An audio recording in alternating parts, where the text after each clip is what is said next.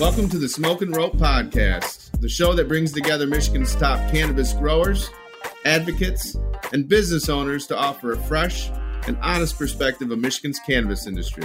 Stick with us to get the lowdown from the people who have been on the ground floor of cannabis business in Michigan and gain insights into where the industry may be heading. Welcome to the Smoking Rope Podcast. This is episode 110, and today we have my friend Nate Russell with Rosin Labs here. Nate is a really good dude, Kalkaska license holder, and we just worked together this weekend in Hoxie, so we're excited to get into that and see he has a really interesting background to get his story off. He's an OG grower, spent some time out in Cali, so really great as usual. I have our co-host, Kevin Pybus with TRUU Cannabis. How are you doing today, Kevin? Doing pretty good, Tom. Quite a change to have you being the host today. It's super awesome. A little bit of, I can go on a cruise control. We'll see about that. Yeah, it's going to be fun, dude. I'm looking forward to it. I've been looking forward to talking with Nate, too.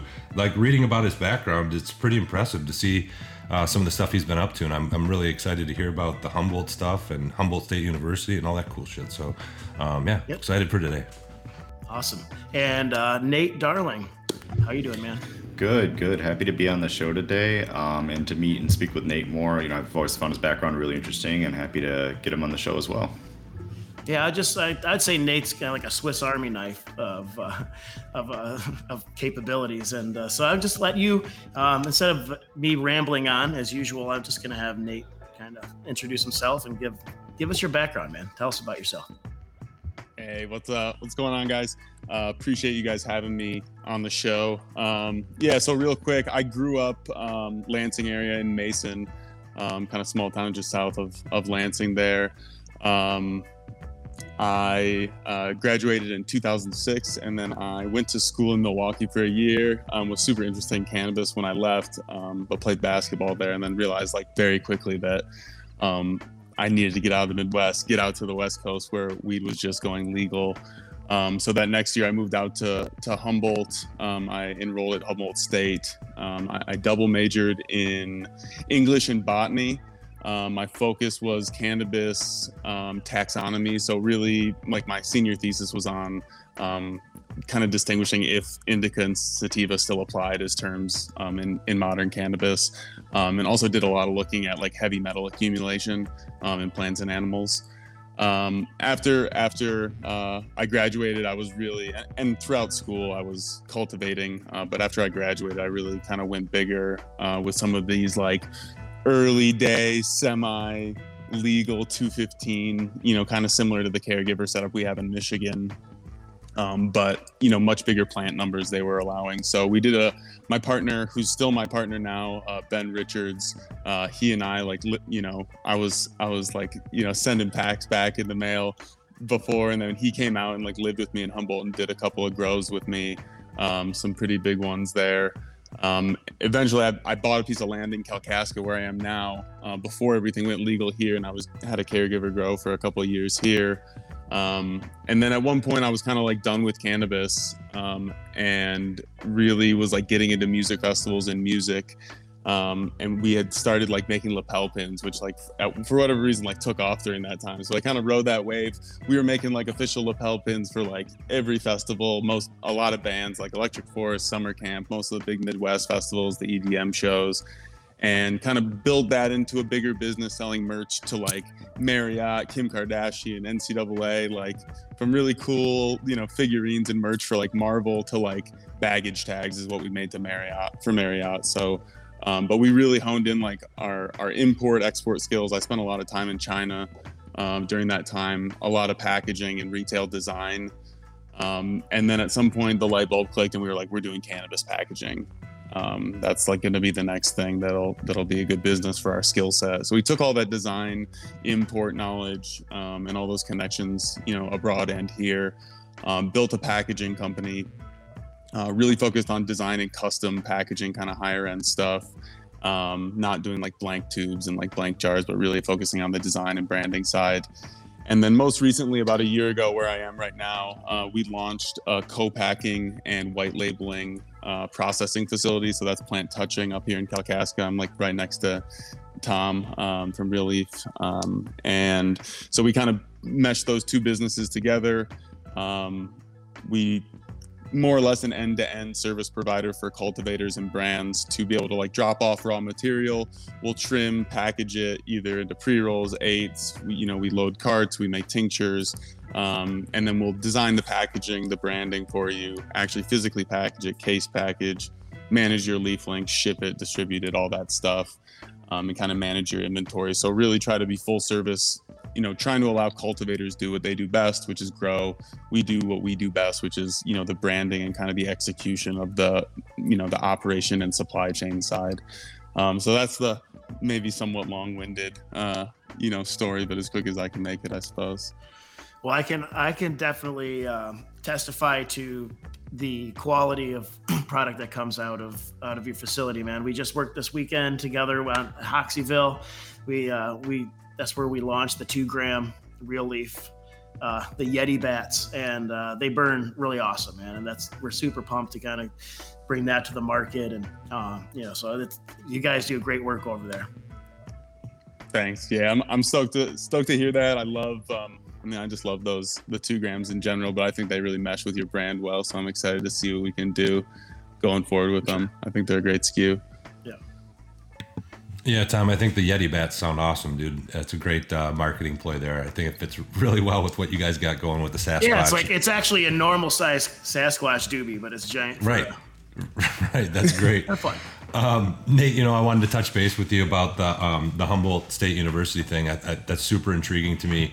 And then I wanted you also to touch base on, you mentioned the indica sativa debate in your senior thesis, and I'm interested to see what you found out in that study, but also tell us just a little bit more about the university. It's the first that I've actually heard of it, and then when I saw that it was like your degree programs were directed straight at cannabis, I thought that was awesome. Pretty cool too. I mean, I know that Michigan just has, I think Northern Michigan University has a program, and I think there's some other universities working on some stuff, but I had no idea that Humboldt County and Humboldt State University existed and that it had a program. So maybe talk to us a little bit about that and your senior thesis. Yeah. So first off, Humboldt was like an awesome school. I feel like a lot of my friends kind of like didn't get a huge value out of school, or they were in really big classes or whatever. So Humboldt's botany program, especially, and English too, but was the people who ran it and taught in it were like the best in the world at what they did. So like the world leading mycologist, the guy who like discovered tube worms, the ones in the bottom of the ocean that like don't live off light or oxygen. Like those are the people teaching classes. So I was like really privileged to be there. Almost every day I was like pretty excited to go to class, which is tough for like 20-year-old Nate in like weed heaven.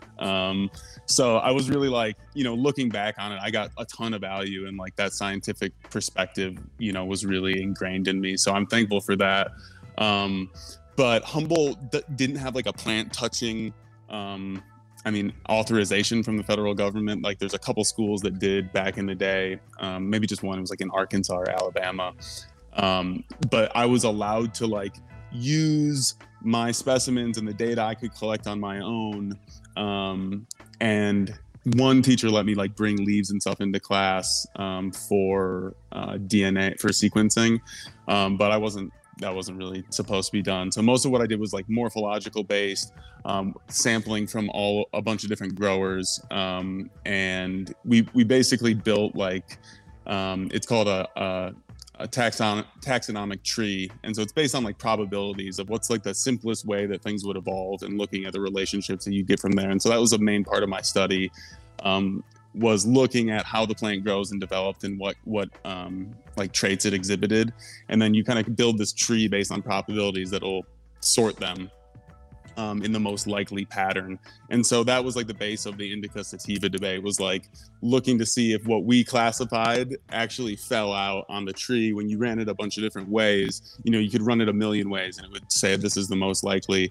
And in general, a lot of people were classifying based on morphological traits and not based on genes. So like in many ways it did show that it would typify what we called indica and sativa were classified pretty well.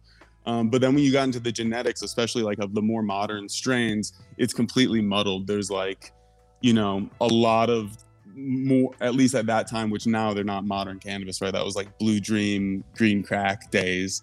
That was like Chem Dog, OG Kush. I saw the first cookie strain in like when I was leaving there, so that was like 10 years ago now. So not what we would consider modern, but those like really strong hybrid strains that kind of came out of like the old hash plants. Those, like, you couldn't really define it. And so part of it comes like who's selling the plant. Are they calling it a hybrid indica or sativa? Because some people debate. But basically our finding was, as you moved from old land races, we were pretty accurate in our definitions of land race, either coming from Southeast Asia or the Middle East. And then as you like blended and got more modern into these really what I would call all hybrids. Especially as the breeding is so selective for certain traits, it gets really muddled. And so like now we've getting this new information that's like the entourage effect and like all the effects of terpenes and other cannabinoids that we didn't even know existed in cannabis, I should say. And that's providing a ton of clarity on like the effect part of indica and sativa. So there's that last piece, which is, does it grow like an indica, act like an indica? Did it come from genetic pool from the Middle East or from Southeast Asia or from Mexico? And then like, what do the effects do? And so like, the botanical people would say it's DNA is the answer. Like if you can say where it came from by its genes, you call it that. And that's like the end all be all. But there's kind of two schools of thought. And a lot of people are like, if it looks like it, if it feels like it, that's how you define it. So, it's not a great answer, I guess, but, I think we were based in a time where there was really strong definition between the two, and we've kind of lost that, Yeah, no, I fully agree. And I think it's one of my fears about commercialization of cannabis is that before we get to a place where we can fully understand what the sativa plants really do and what pure indica stuff really can do medically and things like that will have eradicated it based on commercialization about, having 8-week strains, about having high THC. I already feel like, when we hear around the world, like, Thailand land race, or we have, Afghani land race, like, well, what about the United States land race and all the stuff that was eradicated before we really had a chance to play with it? And what would that have been like had that been incorporated into today's world? So, my big concern is that we do somehow find a way to keep some of these genetics, the sativas that we find, and really honor them and try to figure out what they really do, because they are so much different than indicas. You know what I mean? Yeah. I mean, I agree. I think, and there's like, I'll shout out a couple of people. Like Bloom Seed Co. is one of my favorite breeding, companies. They're doing a lot of work with like some really interesting like guavas and tropical stuff that are like super sativa, which I also really like growing sativas. I like big, long, like viney plants. I don't know why, but that's just what I've leaned towards. I think especially as like people are pushing the game in the rosin side too. I have a lot of friends doing growing or breeding for rosin, and they're pulling a lot of those land races because it's just like, it's really like a terp hunt now, So I hope it comes back, but I totally hear you. I mean, like everyone is breeding for the same type of bag appeal. You want to get your 2.5 pounds per 1,000 watts. You want it to be easy to trim. You don't want larvae. And so when you do that, even if you started with a sativa plant and hyper selected for those traits, the genes would be sativa, right? And like, but in the end, if everyone's selecting for the same thing, it doesn't matter really where it came from. If you there's a bunch of crabs in the ocean that we call crabs, but they really like originated from all sorts of different places. On like the tree, the genetic tree, but they all look.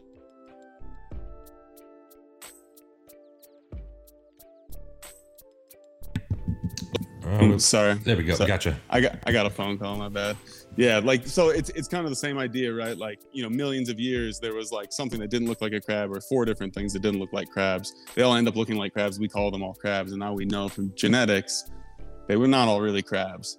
And so like, I think we're kind of ending up there where like we used to, even when I was in Humboldt, there was, and not saying like, oh, old cannabis is better, because there's some fire stuff being made right now, and it's awesome. But, it seems like people are like a lot of people growing for that same like cookies, connected Alien Labs look instead of like looking for interesting stuff. And then you add in the piece of like, you got to be commercially viable. And there's so much stuff out there. Like, that's why you don't see as much GMO out there anymore, right? It's just like a really tough strain to grow. It doesn't really produce that much, at least the cuts I've run. And so I think you lose some of those really, really interesting guys. Same goes with the rosin, man. If it just doesn't produce at the right rate, you're not going to grow it. So I think there's a lot of pressure on people to not grow interesting stuff in the legal market. You're muted, Nate. Oh, there we go. I thought I clicked it off. Nate, I was going to say that's incredibly educational for a lot of our viewers, and I really appreciate the background on all of that as well. So kind of transitioning into a more of a marketing and branding side of things, there's no secret that the industry's in a bit of a tough time right now, and there's a lot of brands and companies out there struggling. So in your eyes, just I guess like a 1,000-mile view on it, I see a lot of people that paid for brands early on, and they just kind of like said, hey, give me a logo, give me this and give me that, and they didn't really do anything with it after that, other than they didn't really create like a lifestyle or a culture around it. It just kind of existed, right? And now that everything has turned into a price per pound and THC war, I feel like there's a lot of people that are getting kind of lost in the shuffle on that. So in your eyes, what are some of the biggest mistakes or traps to avoid that you would recommend for brands out there, having done a lot of branding and marketing yourself? I think like you said, I think it's like 1,000-foot view is a good way to look at it. There's like some pieces people skipped ahead of the brand that are like almost like essential business plan questions, right? And I think there's also some like key, just like mathematics of like how you look at the industry that would frame your business plan that people kind of miss.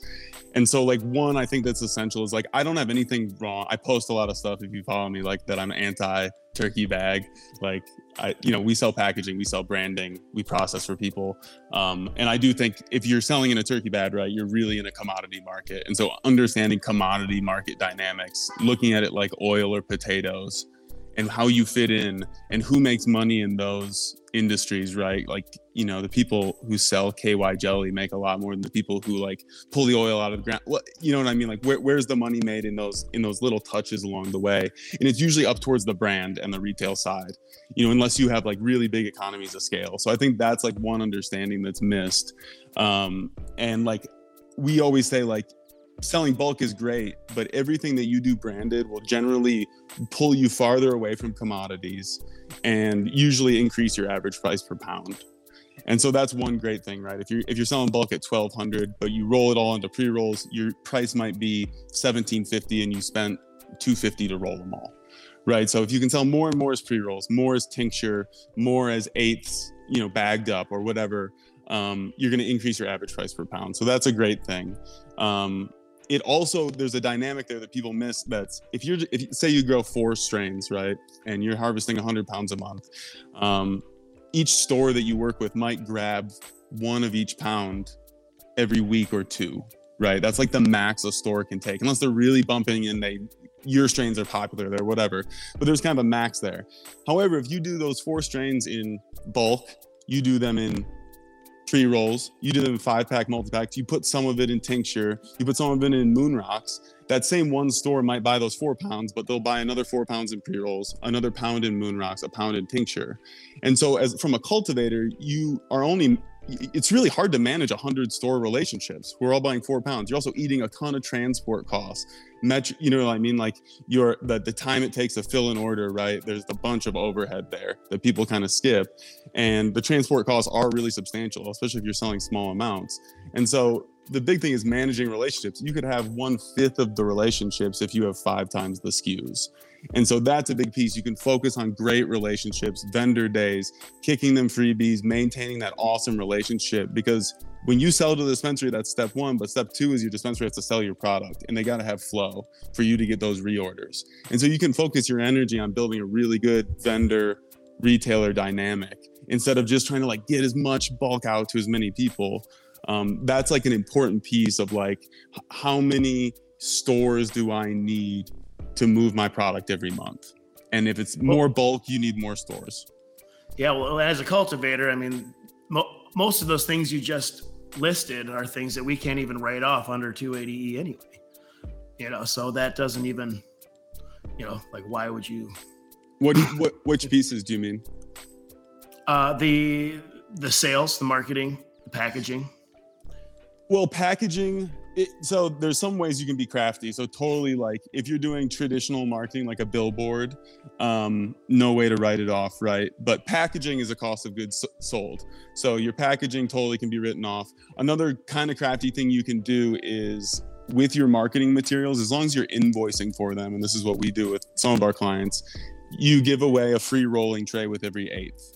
Right? It's like maybe a $10 item in a smoke shop. We can provide them for 60, 70 cents. And you invoice that on your invoice. So it's an eighth plus a pre-roll tray, right? And that's whatever, $17, $15 for your pre-packed eighth and a pre-roll tray. Now that's a good you sold. You sold that. You didn't give it away. It's not a marketing dollar that you brought to a store and just handed out. You're selling those. So that's a cost of good too. Mark it off. So like stickers, anything like that, if you invoice the dispensary, even if it's a line item of a penny or if it's included with the eights, that's a cost of goods, and all that's a write-off. So that's one, like, there's 100% write-on. There's so much stuff that's like stacked against you in the brand building category. Like, they make it really, really hard for us. And if you follow me too, you'll see me, I post a ton of stuff about, there's really not much parity between us and alcohol, other controlled substances, guns, bullets, right? The oversight for us is insane. And it's really stacks up against you, exactly like Tom's saying, on the brand side, on the marketing, on the sales. There are some things you can do to get around it. But like I said, you want to put a billboard up with your dispensary partner, can't write it off. So you want to do mailing lists, you want to build, MailChimp, you can't write it off. All those different things. You want to hire a PR firm? Nope. So totally agree with you, Tom. It's a really tough spot to be in. And like I said, what we normally preach is, we think it's great if you have a partnership that you're selling bulk product and you're crushing it. Like, that's a great business plan. We call it a one-legged stool. Like, maybe that partner goes away and you don't work with them anymore. You want to be selling some to your brand. Maybe it's only 10%. But that might raise your average pound up $100, right? So there's that's kind of the core of what we preach, is that, most of the product is being sold bulk in Michigan. There's no way around that. You can't not sell bulk, but it'll be a lot easier, a lot less overhead, a lot less labor if you're selling, branded product along with it. Nate, again, fantastic information and perspective on that. I guess I have 2 more quick questions for you as well. From like a purely design standpoint, like an iconography, imagery standpoint, what trends do you think are a little overused at this point? And what trends do you think are kind of like, if you were going to start a brand tomorrow from scratch, right, in Michigan right now, what's hot? Overused, I think, I guess in general, like, Michigan doesn't receive California brands or celebrity stuff very well, I've noticed. I think a lot, the celebrity stuff, you got to really be picky and choosy about.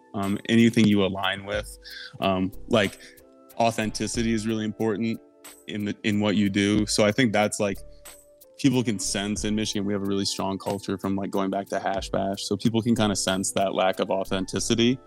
I think anything that's super like weedy and like, it's hard for me to describe, but like, yeah, the Cali brand, black, super clean. I like the look aesthetically. That's like kind of my look, but it's like everywhere, right? So like the super clean black, and then like, that cookies style, cartoony, strain specific stuff is like everywhere. Right. Like, it sells, and like, you go with the market. Right. But I think like it comes back to what really kills it are people that are authentic, is what I see. The people who like live their brand behind it. And that's just kind of what you were mentioning before, Nate, is people built a logo, but they didn't like live it. And like Tom is a great example of living it, right? It's his logo has Blaze on it. It's a fish song. He does music festivals. He's there in the scene in like an incredibly authentic way. And and has really good product, which is like the, a foundation of it. But there's more beyond that, and everyone can see that, and everyone knows it. And it's not, and it's the same with Redemption, right? There's an incredible story there, and not just a story, like it's lived, and it's like continued on in action and thought beyond that. And I think like your aesthetics are important, but being able to tell that story through your aesthetics. If you're a hydro grower, great, and you pump hype strains and you grow like super loud 32 percenters, and that's your game, and you align with how you align, but you live that super hard and you have all black packaging, I think that's great and equally powerful as someone who grows organically, shows that well in their packaging, has earth tones, it's recycled packaging. You got to fill your niche, and I think that authenticity and consistency in the branding is what kills it. Fantastic information. Last question I have for you is, I love your background, your backstory, and the hustle mentality on being able to do a little bit of everything. And it's one of the favorite things I like about the cannabis industry is if you're willing to put in the work, be creative, and make good relationships, you can succeed really well. What advice would you give to a young person in the industry that wants to make this the rest of their career? Maybe someone at like a bud tender or like a shift lead level now, and they're really wanting to take that next step, having been through it yourself. What advice would you give to them? I'd say the best like big advice is that closed mouths don't get fed. And like I've lived that like as much as possible. Like if you're in a job and in a workplace, like no one will know that you want to move up unless you tell them. You could like it really, and I'm, for better or worse, like even if you run your company, you're there every day, you can see people performing well, but knowing that they're not, satisfied or content with that role and they want to build more, it's unless you hear them say that, like it's hard for you to move up. You really got to put yourself out there, like verbally, in the workplace. And then like in a business perspective too, like if you want to work with someone, ask them, come correct and stuff. But like, I think there's a lot of like lost time and lost opportunity of people just like didn't pick up the phone, that's like, didn't pick up the phone, didn't raise their hand, didn't call their manager aside for a meeting and say like, look, I love trimming, but I'm trying to run the trim crew, and here's what I think we could do better if I was running it, or apply that anywhere. I think that's been pretty much been number one for me, is like raise your hand, pick up the phone, ask the question, and you'll, failure sucks, and being said no to sucks for sure, but it'll make you better in the end. Absolutely. I forget how they said it or what they said it, but failing early and failing often is important because that's where you learn the most. So great information. Thanks. Yeah. And I've definitely done my fair share of failing for sure. 100%. So Nate, give us a little bit of a rundown. So, first of all, give us some contact information so people can to get in contact with you. How would I get a hold of you if I wanted to do some business with you guys? So easiest way, I'm on Instagram pretty heavy. Nate says do less. If you want to like hit me up directly. Our websites for packaging is CUSTOMPACKCO, all one word. So CUSTOMPACCO.com. And then our processing facility is thelabmi.com. And those are both our Instagram handles as well. So at CUSTOMPACCO at thelabmi. So that's probably the easiest way.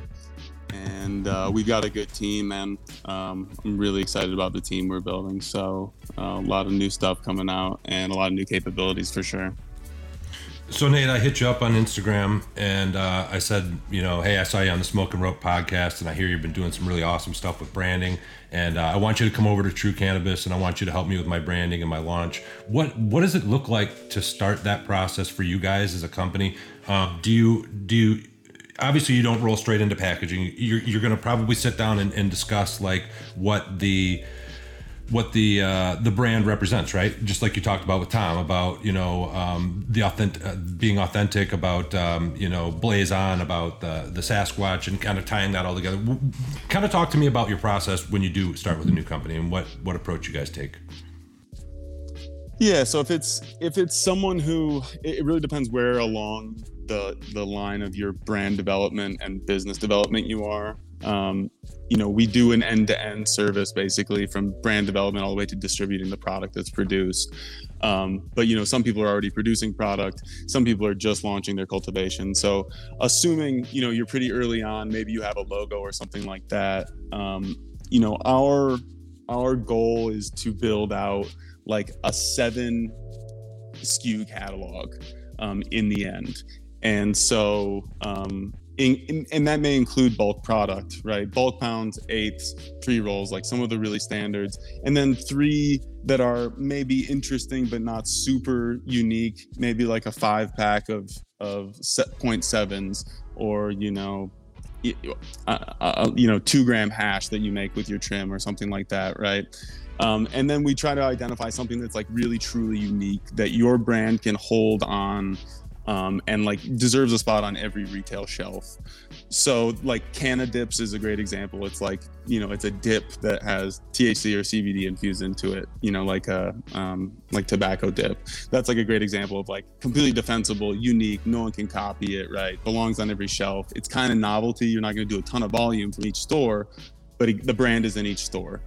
And that's kind of our top down, is like, let's look at it and pull back and develop like, 7 to 10 SKUs. And so we'd look at it from how much are you harvesting every month? What's your goal, average price per pound to like, make the amount of money you want to make, keep the lights on, that sort of thing. And then we kind of look at it mathematically, we're going to sell 50% bulk. We're going to sell all our trim bulk, and we're going to do X with the rest of the pounds. And can we make that math work, selling 5-packs at this point and all that, the hash at this point, to make your average price $1,500 a pound or whatever your goal is. And so some people are already doing a lot of this stuff, and so we can meet them wherever they are in their trajectory.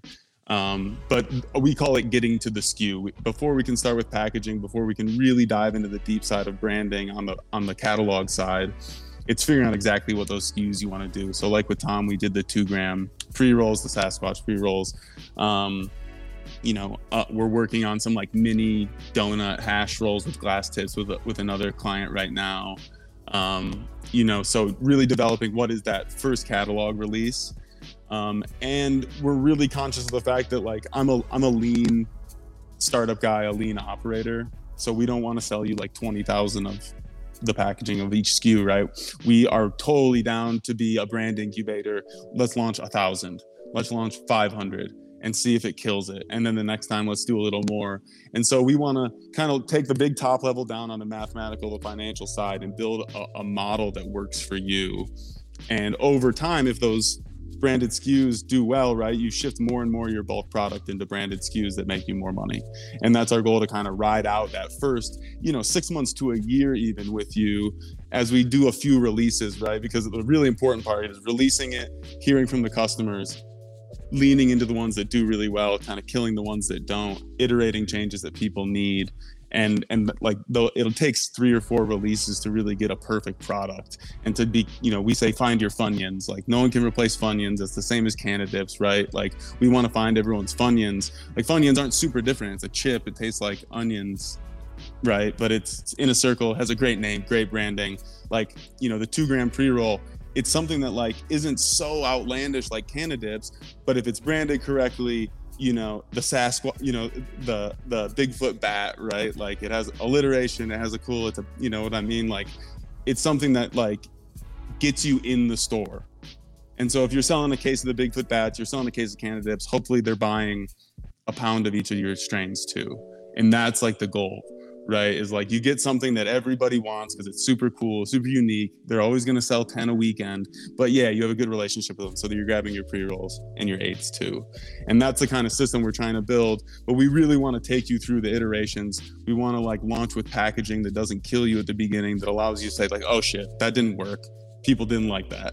Like, let's just throw that away. And look, we only bought 500 bags. It's no problem. Right. So we're really tuned into that like lean launch process. And we know what it's like to try to launch products with people. And so we've seen that process of, you can't just, it's very rare that you put it out the first time and it's a home run. You might know it's going to be successful, but it takes some work to keep honing that in. So, that's kind of the big top down for sure. Again, maybe a long-winded answer. Oh, that's a great answer, man. Great answer. Thanks, Tom. Always, yeah. No, always appreciate your insight too, man. It's great to have you on the show. I mean, we could talk all day, but I think we have some hard outs here, so I'm going to have Kevin and Nate say their goodbyes. And again, man, it's so great to have you on the show, and see you in the lounge probably tomorrow, I imagine. Yes, sir. We can make it happen. All right. Yeah, Nate, thanks for coming on the show, buddy. Like Tom said, I have about 300 more questions to ask you, but I guess we'll save that for another time. It's been great having you on the show. Been quite informational, which in an area that I actually need help. So, you brought up a lot of good topics and a lot of good points. So, keep up the good fight. Appreciate the fact that you've came up through the industry and the culture and all that stuff. So we love working with people like that. So look forward to potentially working with you here in the future, and we'll stay in touch. Thanks a bunch, Kevin, Tom, Nate. I appreciate the opportunity a lot. Love what you guys got going on. Obviously, you guys all are really bought into the authenticity part that we preach. And so likewise, that's the type of people we want to work with. So appreciate it a lot. Talk to you guys soon. I'll see you at the lounge, Tom. All right. Thanks, everyone.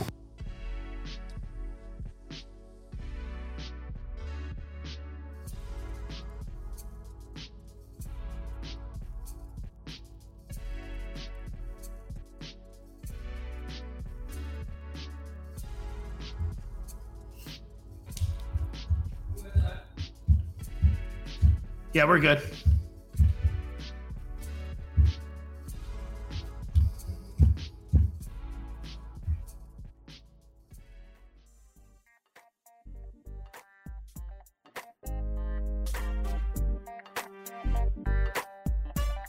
The Smoke and Rope Podcast is produced and hosted by me, Ryan Basor, the owner of Redemption Cannabis. Have ideas for episode topics or would like to be a guest on the show? Contact us at ryanb@redemptioncanna.com. Thanks for being along for the journey.